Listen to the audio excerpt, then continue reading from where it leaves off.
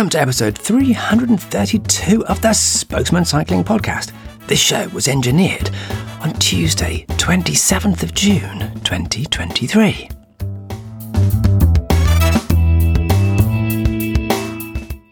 The Spokesman Cycling Roundtable podcast is brought to you by Tern Bicycles.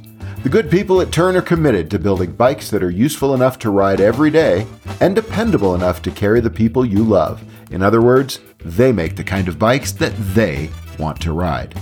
Tern has e-bikes for every type of rider, whether you're commuting, taking your kids to school, or even carrying another adult. Visit www.turnbicycles.com, that's T-E-R-N, bicycles.com, to learn more. I'm Carlton Reid, and today's show is a bonus episode recorded when I was at the Move Mobility Conference at London's Excel last week. It was there that I bumped into Oxford Green councillor Emily Kerr. We had earlier bonded on Twitter over our use of the Telram Citizen Traffic Counter, and we met on the Telram stand at Move.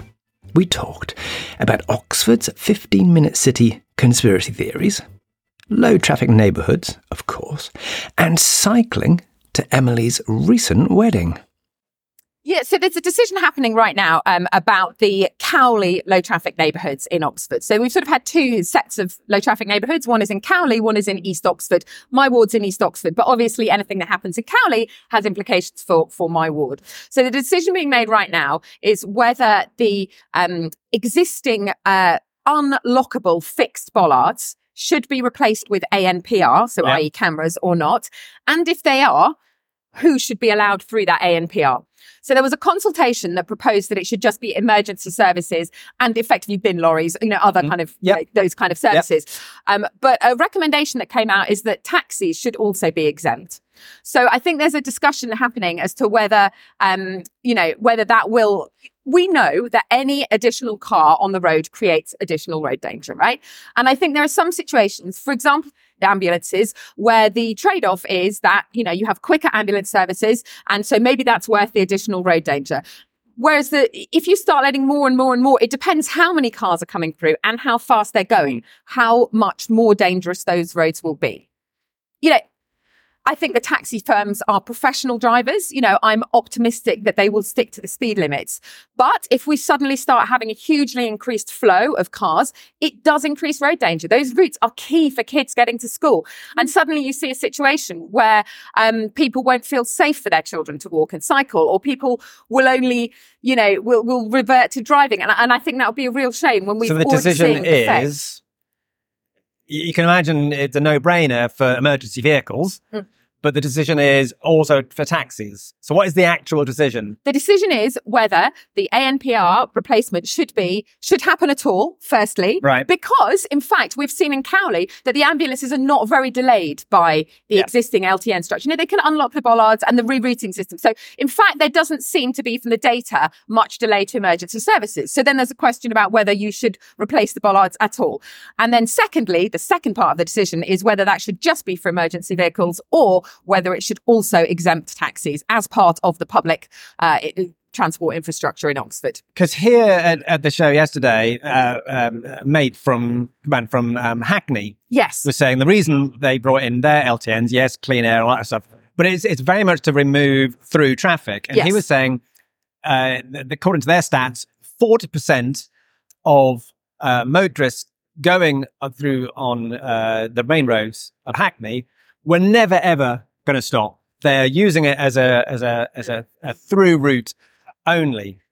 But if you have ANPR to let residents, you've still got 60% in that case, even in Hackney, which is very low car ownership, you've still got 60% of the people in that case potentially using cars. So ANPR is no solution if you're going to allow residents in, for instance, because that you've still got an enormous amount. But so you haven't got that decision. It's not going to be residents. I think, as you'll be familiar with, like a lot of people are asking for a lot of different things. Yes. There's a lot of different suggestions.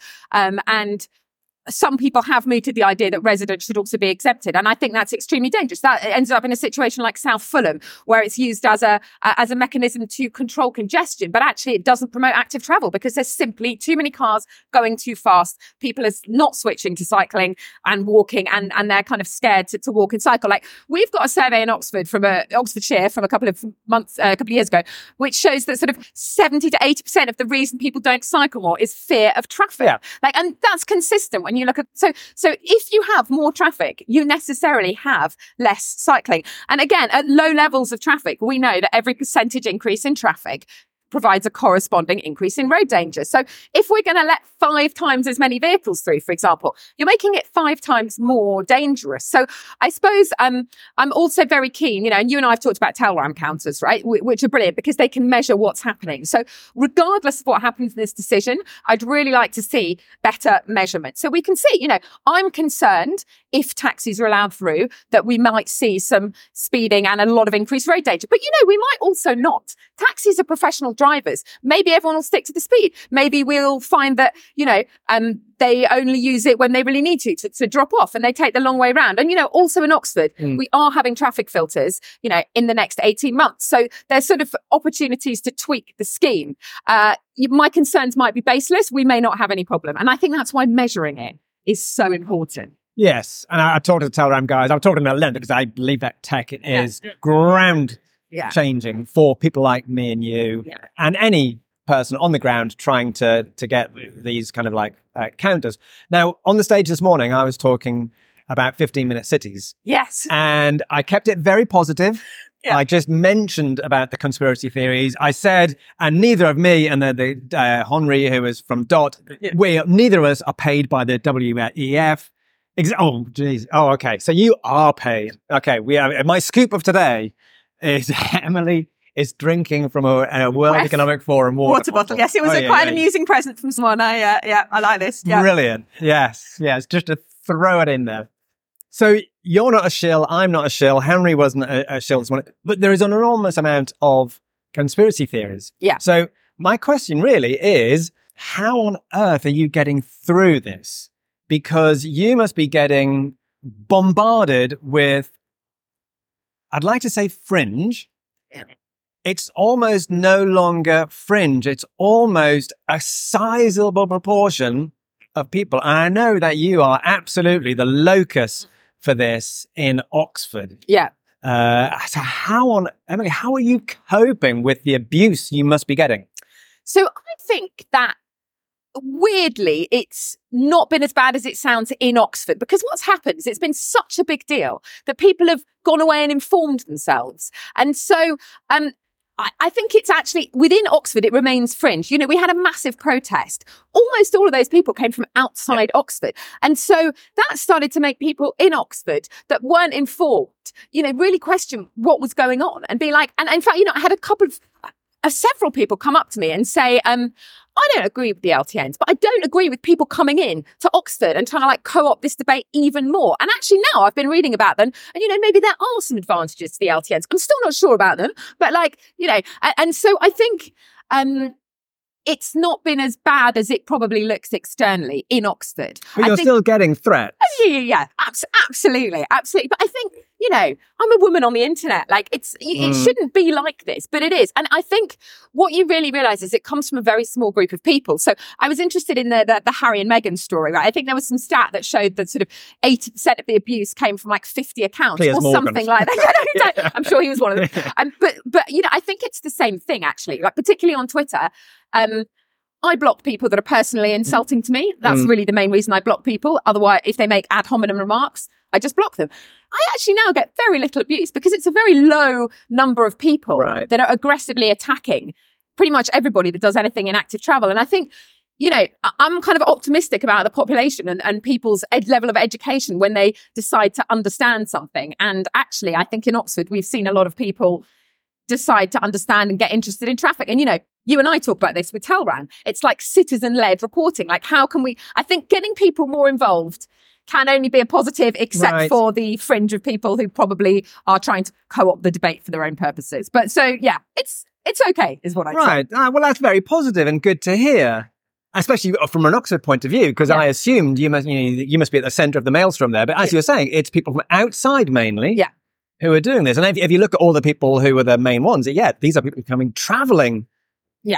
Oxford. Exactly. And also, I really did enjoy, and the council's recently pedestrianised Broad Street, which is the main area in the centre of Oxford, which is obviously where the anti-15-minute city kind of parade gathered in this beautiful place that had been pedestrianised just a few months previously, and they would have had no chance of getting in there earlier because obviously it was full of cars. And now it's no longer a car park. It provides a sort of gathering for people that want to protest. And, I'm from the Green Party. I support people's right to protest peacefully. And even though I don't agree with it, they should be allowed to come and protest. In your pedestrianised area. In my beautiful pedestrianised area, exactly. If, I think I made the point at the time. If you count the number of people who were walking down Broad Street, if you had them in cars and they were protesting, you'd have basically gridlocked the city for hours and hours and hours. Whereas you get one group of, there was hundreds and hundreds of protesters there, but they then walk through and there's no exactly nothing is basically happening to the city whatsoever because they're just walking through. Yeah. And that was almost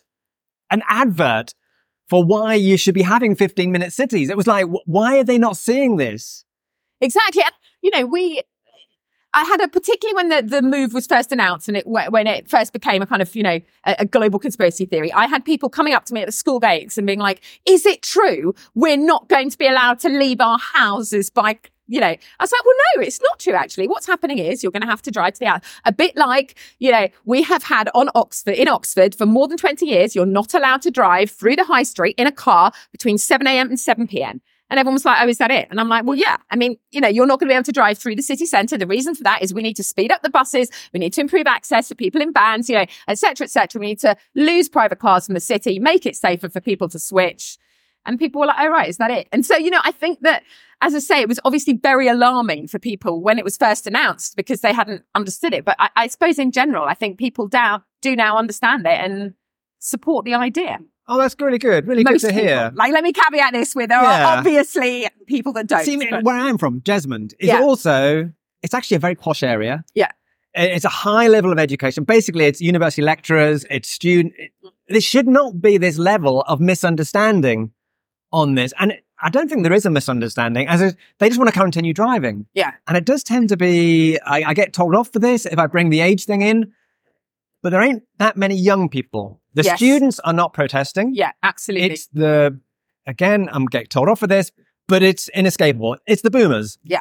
And you see the comments in the petitions. It's my 80-year-old mum kind of is like, so it's basically an age thing of people who have grown up with a motorized society, cannot imagine not using cars. And also on the petition, you find that people they're not saying they're trip chaining. They're not saying, I've got to get 20 miles away and it's, the last mile is being, they're saying, I want to drive 500 meters. I want to go they give their location. I want to go from here and I can't no longer get to these posh shops 500 meters away.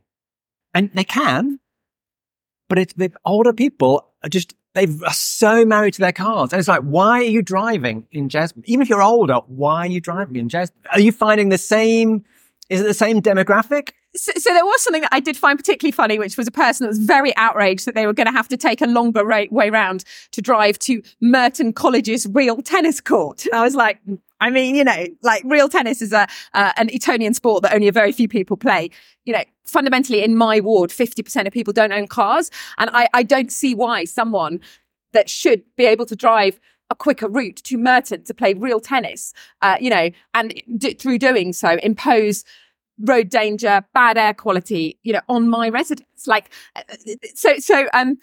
I think that's true. I also think, though, that probably what we see in Oxford, where we already have a high cycling share, is that there are quite a lot of people who are much older, in their 80s and 90s, who don't drive any longer because they don't feel safe to drive, but they cycle and tricycle. It's amazing, So in fact, there are, of course, people whose parents in their 80s will suffer through not being able to, get somewhere as quickly, or they'll have to take. But in fact, there's actually a lot of people that it's given freedom and the ability to get around on low car routes. And actually, It's amazing. My mother's one of them. My mother won't drive. She's in her late 80s. And when she comes to visit us, she can cycle around Oxford. She can go anywhere. I did an interview with a 94-year-old cyclist who hadn't driven for years, but he has the freedom to get around Oxford, on a bike. And we see this in the Netherlands. When you look at somewhere that's got truly high share of cycling for older people, that people talk about the freedom of it. And in fact, I talked to some refugees. We have this amazing charity in Oxford that does refurbished cycles for refugees. Now, those people cannot afford $4,000 a year to run a car because that's what costs, And so they've got a cycle. And they're talking about cycling, giving them freedom. So they've been given this cycle that's like £100, reconditioned lights, helmet, lock, all of that kind of stuff. And suddenly it's like, I can visit my friends in Oxford. I can visit other people from my community. I can get to church. So I think the narrative of cars as freedom applies to a specific demographic. And actually, for a lot of people, that's not true. If you're poorer, if you are, unable to afford the space or the money to own a car, actually safe cycling provides freedom. And I find it really kind of motivating and interesting. And I agree with you because I've interviewed people. Yeah.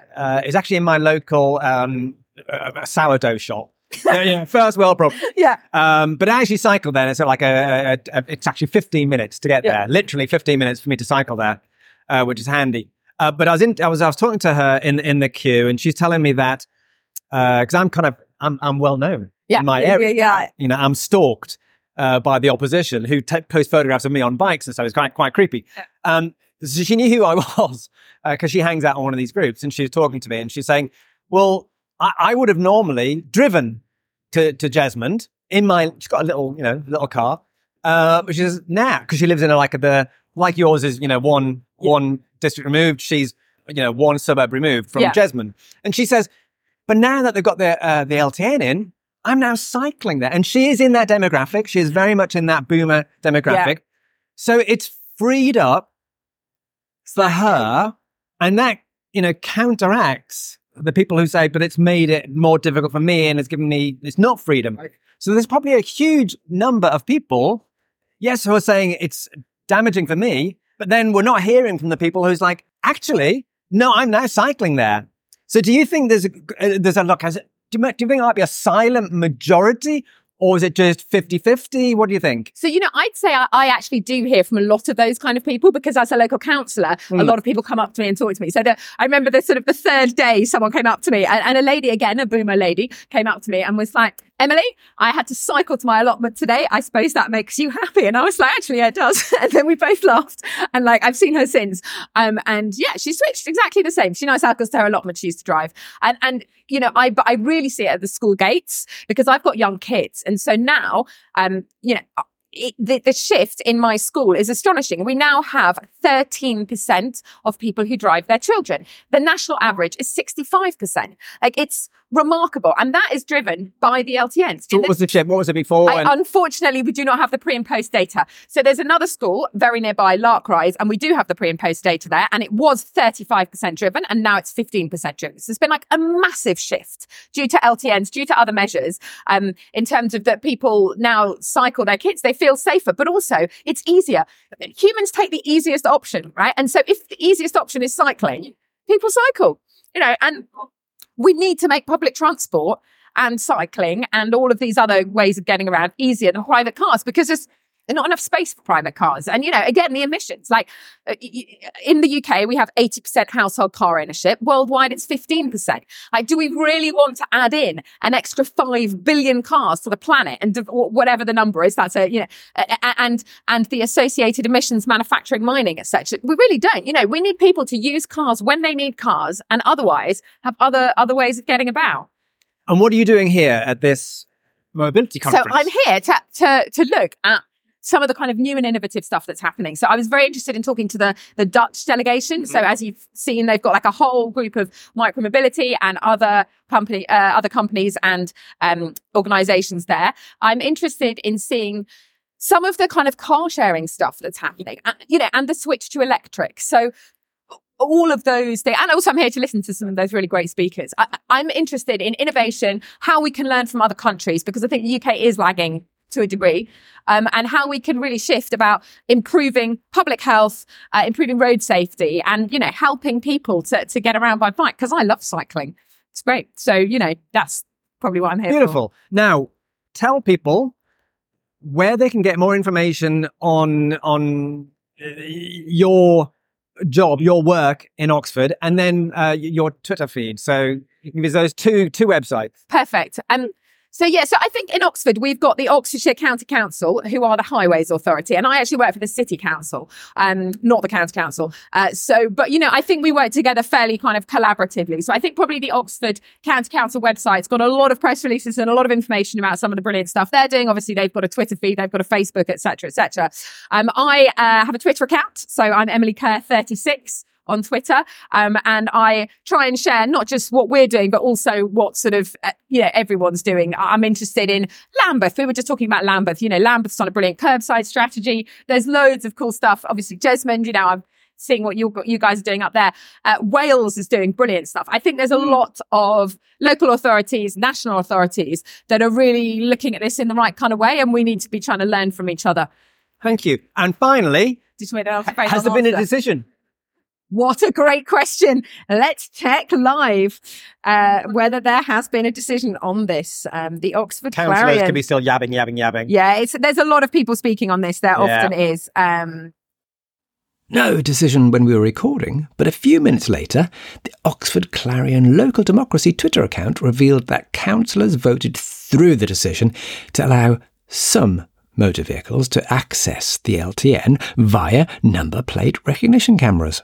Taxi drivers would now be allowed through, for instance, making the LTN roads into, taxi superhighways. That'll be an interesting development to keep an eye on. But meanwhile, let's get over to David for a quick commercial break. Hello, everyone. This is David from the Fredcast and, of course, the Spokesman. And I'm here once again to tell you that this podcast is brought to you by Turn Bicycles. The good people at Turn build bikes that make it easier for you to replace car trips with bike trips. Part of that is being committed to designing useful bikes that are also fun to ride. But an even greater priority for Turn is to make sure that your ride is safe and worry-free. And that's why Turn works with industry-leading third-party testing labs like EFBE and builds its bikes around Bosch e-bike systems, which are UL certified for both electric and fire safety. So before you even zip off on your Turn, fully loaded and perhaps with a loved one behind, you can be sure that the bike has been tested to handle the extra stresses on the frame and the rigors of the road. For more information, visit www.turnbicycles.com to learn more. And now, back to the Spokesman. Thanks, David. And we're still with Emily Kerr because she wanted to tell us about cycling to her recent wedding. I do want to talk about my wedding, not just for the sake of talking about a wedding, but because I've been thinking Congratulations. a lot. Thank you so much. I've been thinking a lot about location-based events and how we need to try and drive that shift. And, I got married in Oxford, and so most people came by train. Some people came by bus. My husband and the kids got to the church by bus. So did most of the wedding party. I arrived on a cargo bike, which was taken by our local cargo bike delivery firm. So you weren't pedalling, you were being No, I shuttled. was not pedaling. Usually I do pedal, but I wasn't. My photographer arrived on a bike. We had, and some people arrived by car. So, we had some people with limited mobility. I had a couple of friends arriving with young kids. I don't think we should ban cars at all. Some people need cars and that's really not a problem. And even if, there were some people that didn't feel like it on the day, but I suppose the point is that it's a situation where most people shift to public transport, cycling, lots of people came by bike, is a good system for everybody because it means that people that need to come by car have space on the roads to do so. Thanks to Emily Kerr there, and thanks to you for listening to episode 332 of the Spokesman podcast, brought to you in association with Turn Bicycles. Show notes and more can be found at the-spokesman.com. The next episode will be out in early July and will be a whole bunch more interviews recorded at the Move conference. But meanwhile, get out there and ride.